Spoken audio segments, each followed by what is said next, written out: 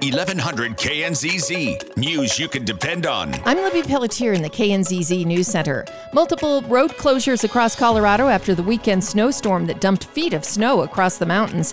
Highway 550 is closed at Red Mountain Pass, and Highway 6 over Loveland Pass also closed because of adverse conditions and safety concerns.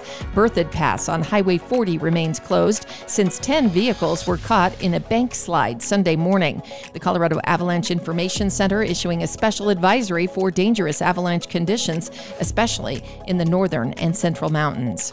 The search is still on for a 75-year-old man with dementia missing since walking away from his home on the Redlands Thursday night. Searchers have used a tracking K9 multi-mission aircraft with a thermal imaging camera and drones, but so far have found no trace of John Micatin. The Mesa County Sheriff's Office is investigating a homicide. Deputies called to a home in the 2900 block of Pinion Avenue Friday afternoon when people cleaning the recently sold property discovered possible human remains inside. No other information was released. 2 Delta County children have been identified as victims in an apparent murder-suicide committed by their father in Routt County.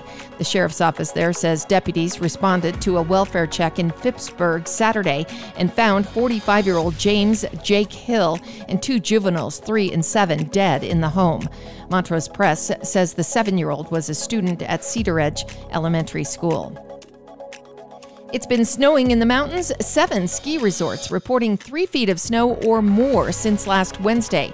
The Denver Post says Monarch reported 50 inches, Steamboat 48, and Crested Butte 46 inches. Powderhorn reporting nearly a foot of snow in the past 48 hours.